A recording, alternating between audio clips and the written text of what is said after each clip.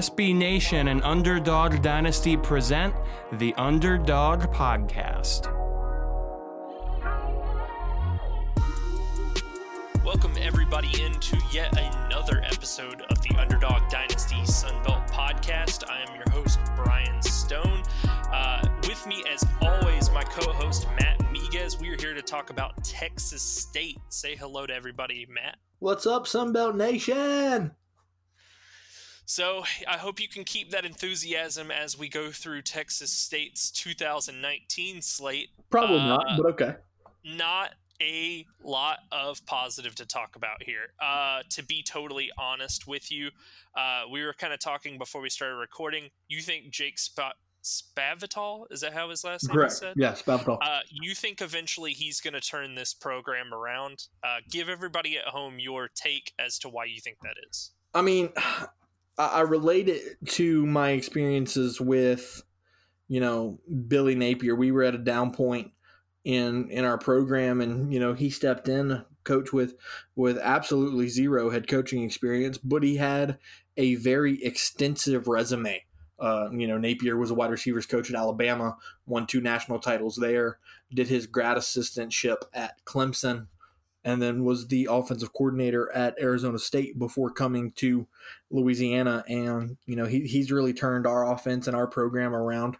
And, you look at a guy like Jake Spavital, again, a young guy who doesn't have any head coaching experience, but he did 2 grad assistant positions at Houston and Oklahoma State. Then he was the quarterbacks coach at West Virginia. Then he went to be the co-offensive coordinator / quarterbacks coach at Texas A&M for a year. And then for 2 years, he was the sole offensive coordinator quarterback coach at A&M. Spent a year at UC Berkeley, then spent 2 years at West Virginia in the same position.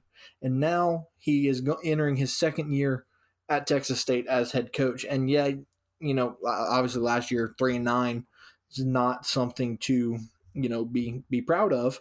But, talking about him being a quarterbacks coach and an offensive coordinator, I'm going to list off just a few guys that he was a quarterbacks coach for.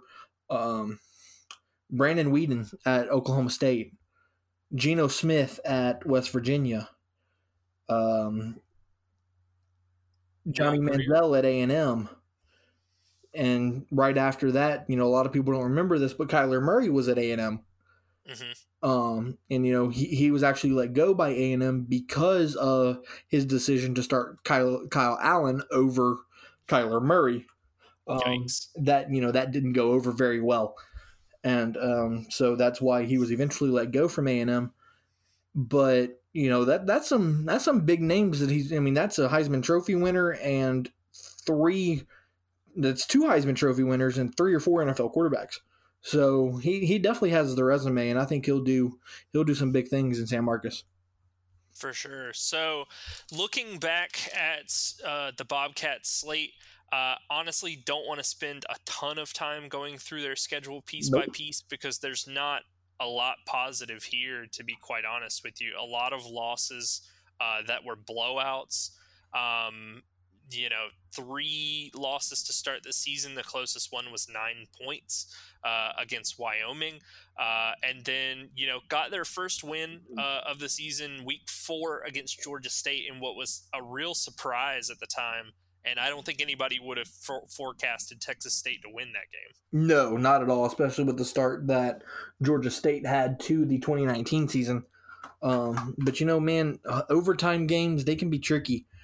Especially once you get into the later overtimes, things just it's kind of like Halloween games. Things just start getting weird. Yeah, for sure. So looking through the rest of their slate very quickly, they played Nicholls State the week after they won against Georgia State, picking up their second win of the season, and then 4 weeks after 3 straight losses, which they seem to only lose games 3 at a time. When you look at it, it's right. 3 losses, 3 losses, 3 losses. Yeah, 3 losses, 2 wins, 3 losses, a win, and 3 more losses. Interesting. At least they were consistent. Right.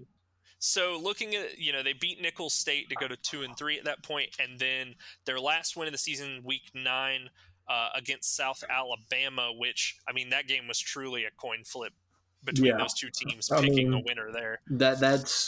I know that what I'm about to say isn't really a word, but that was a game of bad and batter. Yeah, that's pretty accurate, actually. So the thing with Texas State, and this is typically not a thing with the teams that are at the middle to bottom of the Sun Belt. Their offense was atrocious last year. Oh, absolutely terrible.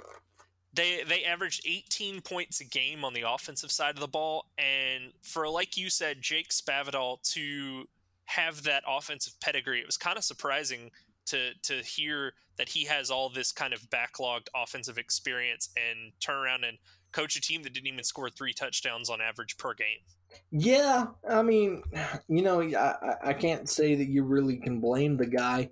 He was only working with so much. But yeah, it's definitely surprising that their offense wasn't at least a little bit better than it was last year, for sure. Well, going through it from a numbers perspective, they couldn't really narrow down a solid starting quarterback in this offense. Tyler Vitt played most of the season and more snaps, threw more passes than Gretch Jensen, but neither one of them threw more touchdowns than interceptions. Which I think says a lot when there's 2 guys that have more interceptions than touchdowns. But they just struggled to put the ball in the end zone, essentially. Yeah, I mean, I can't disagree with you on that one. There were times last year that I thought Tyler Vitt played, fairly well. He completed 63% of his passes, which is not a completion percentage to scoff at. And then, Gretch Jensen comes in, completes 62%, which again, not anything to be disappointed with. But like I said, or like you said, should I say, more interceptions than touchdowns on both ends. And what's the famous phrase? If you have 2 quarterbacks, you really have none. Yeah. And that was really the case for them last year. Vitt and Jensen almost threw within 25 a close amount of attempts, and both of them had a pretty good completion percentage, but somehow they just struggled to keep the ball from going to the other team. But as a whole, we can get into this later when we kind of preview this season's slate, but I think there are some reinforcements coming on the offensive side of the ball for them who, I mean, they're not going to save this offense by and large, but they are going to make them a more potent offense, obviously, than scoring, 18 points a game. Right. And, I think that's what it's really going to come down to is, like you said, they're not going to save the offense, but if they can definitely add more firepower, I think that's all you're really looking for if you're Jake Spavital. For sure. So getting into some of those guys that are joining this year, he's bringing in 2 transfers. One is a Memphis quarterback by the name of Brady McBride, who just a few days ago was named the starting quarterback for Texas State. He's going to have a tall task taking on SMU in the first game of the year, but he probably projects to be a better quarterback at this state than Tyler Vitt was. I want to discuss something very, very quickly. You talked about them playing Texas State in just a couple days here now. And this is off topic, but how do you think a team like Texas State can get a program like SMU to come to San Marcos, as beautiful as San Marcos is? I love the town. Compared to a successful program like, Louisiana, last season, we played Mississippi State in the Superdome. Mm-hmm. That counted as a home game for us. That was our half of the home and home. How does that work? I mean, I hate to say it, I think your AD got swindled. You don't say. Yeah. So, and that was our previous AD, which might be a reason why he's the previous AD. I think a lot of it too comes to a lot of scheduling these games just comes with striking when the iron's hot, essentially. Like a couple years back, for example, App was able to play Miami in Boone, and on a normal year that was unprecedented, but I believe that was the year that they had a hurricane hit Florida, and there were a bunch of games that all got shuffled They got around. moved, right? So they ended up picking that game up, and it's like, App is a really good team, but anybody could have picked up the phone and been like, hey, do you want to come play here? So I think that's kind of the thing with Texas State. They probably just struck at the right time. SMU had an opening, and it's not a stretch either to say, a couple years ago when this game might have been scheduled, SMU was not good for a while. They really struggled getting back from that death penalty with like the Pony Express teams and everything. So they only recently became, kind of a potent offense and a good team, because even under Chad Morris, Sonny Dykes' first year, they just weren't really a great football team. So that's pretty much probably what it was. Right. There's yeah, maybe so. I'd be interested to see how, long ago the game was scheduled. Yeah. So moving along, another transfer that I think Texas State will be helped by, Brock Sturgis looks to come in and compete for a running back job. He's transferring over from Arizona State. So, like I said, maybe it doesn't save the offense as a whole, but it does provide some really needed reinforcement on that side of the ball. And if Spavital is worth his weight as an offensive mind, he may be able to make some things work out of the little that, Everett Withers left him in the cupboard. Yeah. That's always the interesting thing, how much of how many good things did the previous coach leave for the new coach is that's always something that usually you spend the first year, maybe even 2 years trying to figure it out. So a big problem with this team is trying to call out a couple guys on the offensive side of the ball to look out for. So the one that I really narrowed down, to be totally honest with you, Caleb Twyford, who ran for 488 yards for Texas State last year on 100 attempts. Also caught 27 passes for 145 yards. He comes back as kind of a Swiss Army knife on the offensive side of the ball, maybe someone for Brady McBride to throw the ball to. But Twyford, I believe from his profile, kind of profiled as a receiver and just handled some of the majority of the rushing work for them last year. Correct. He did a lot of work out of the backfield. But yeah, 5'11", 175. He's definitely listed as a wide receiver. Another guy that did well for them, or he's going to do well for them, in my opinion. He's a transfer from Trinity College, Peyton Tuggle, 5'10", 165 junior. He's got some speed, and he's a great possession receiver that I think will do well for Peyton McBride. And then another guy is Kenny Frazier, who actually he's right outside of UL's backyard. He grew up in Opelousas, Louisiana. He's going to be a freshman this year at Texas State, 5'10", 147, which obviously he definitely needs to put some weight on to play some D1 college football. But I think he could be a versatile weapon for this offense. For sure. So looking at the defensive side of the ball, honestly, not great either. As a defense, as is the case with a lot of these middle to bottom Sun Belt teams, they allowed almost 33 points a game to opposing offenses last year. Opposing offenses were also able to average 216 yards per game on the ground against them. Right. So I mean, first and foremost, they have to get better in the front seven and especially in the trenches. Yeah, and Brian, I want to poke fun here. When a defense struggles, who's the first to blame? I would say the defensive coordinator. Correct. Do you know who Texas State's defensive coordinator is?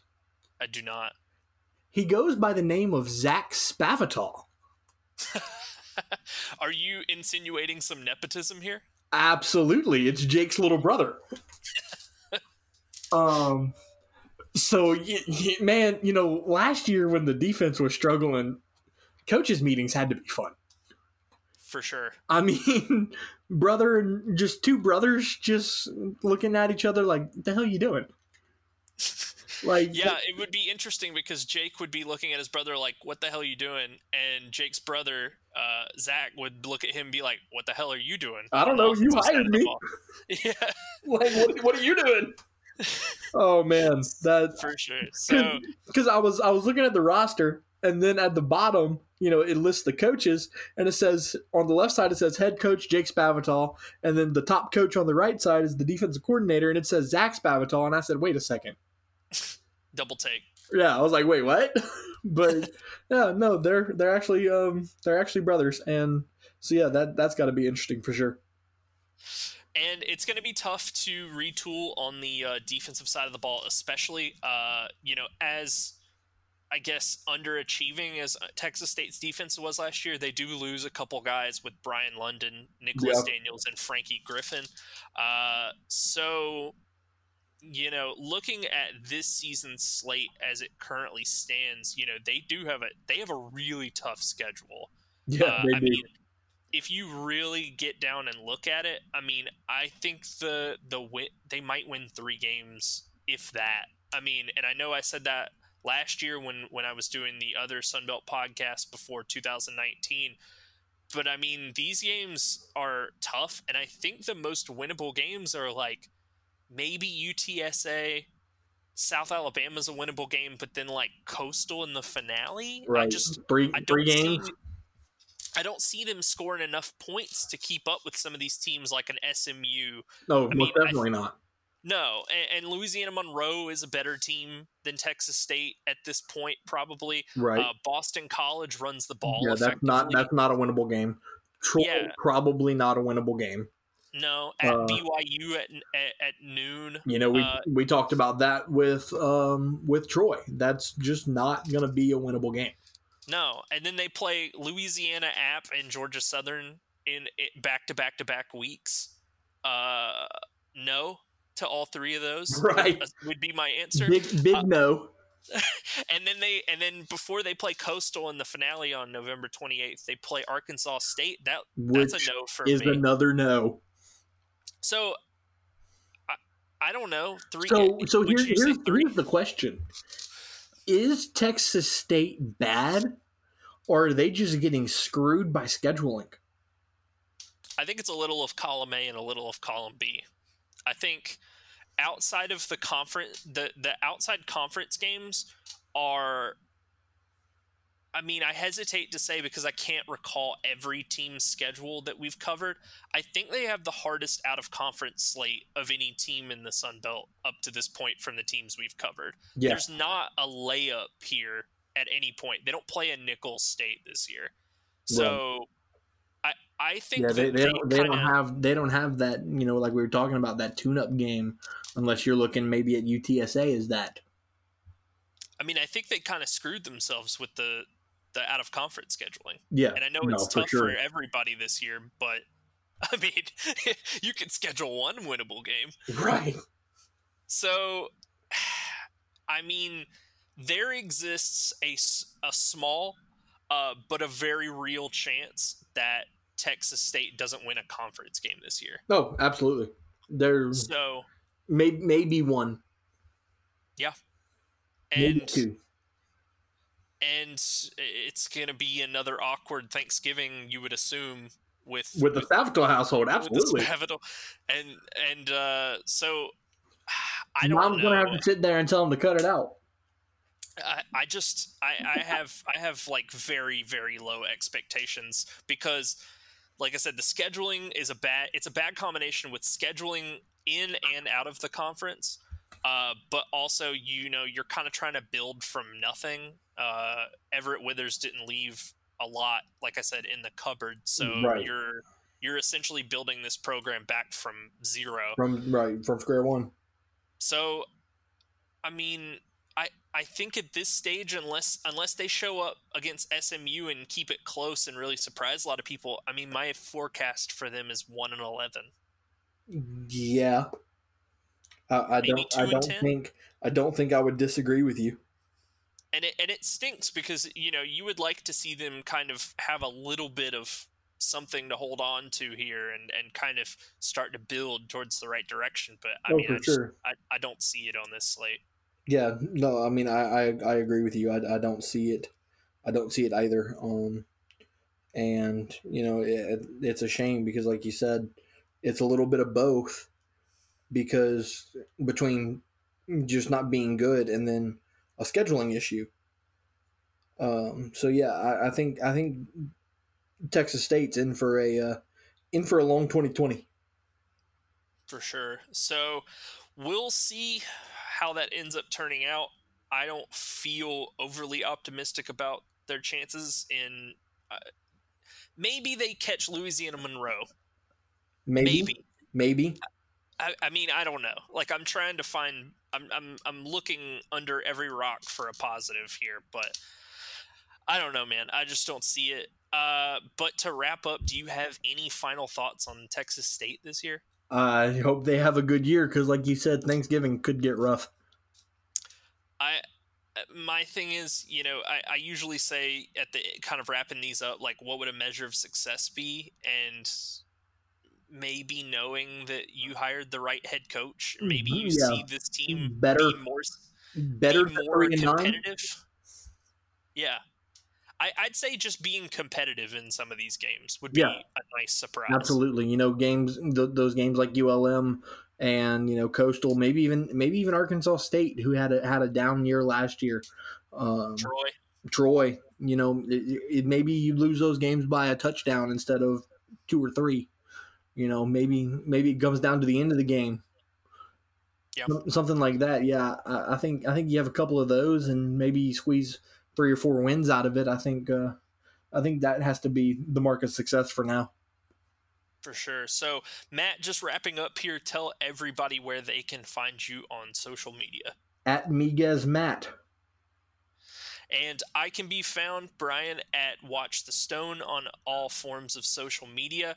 To close out, we are in the final home stretch of our Sunbelt 2020 previews. Next episode, we will be talking about the Coastal Carolina Chanticleers. Ooh, good fun.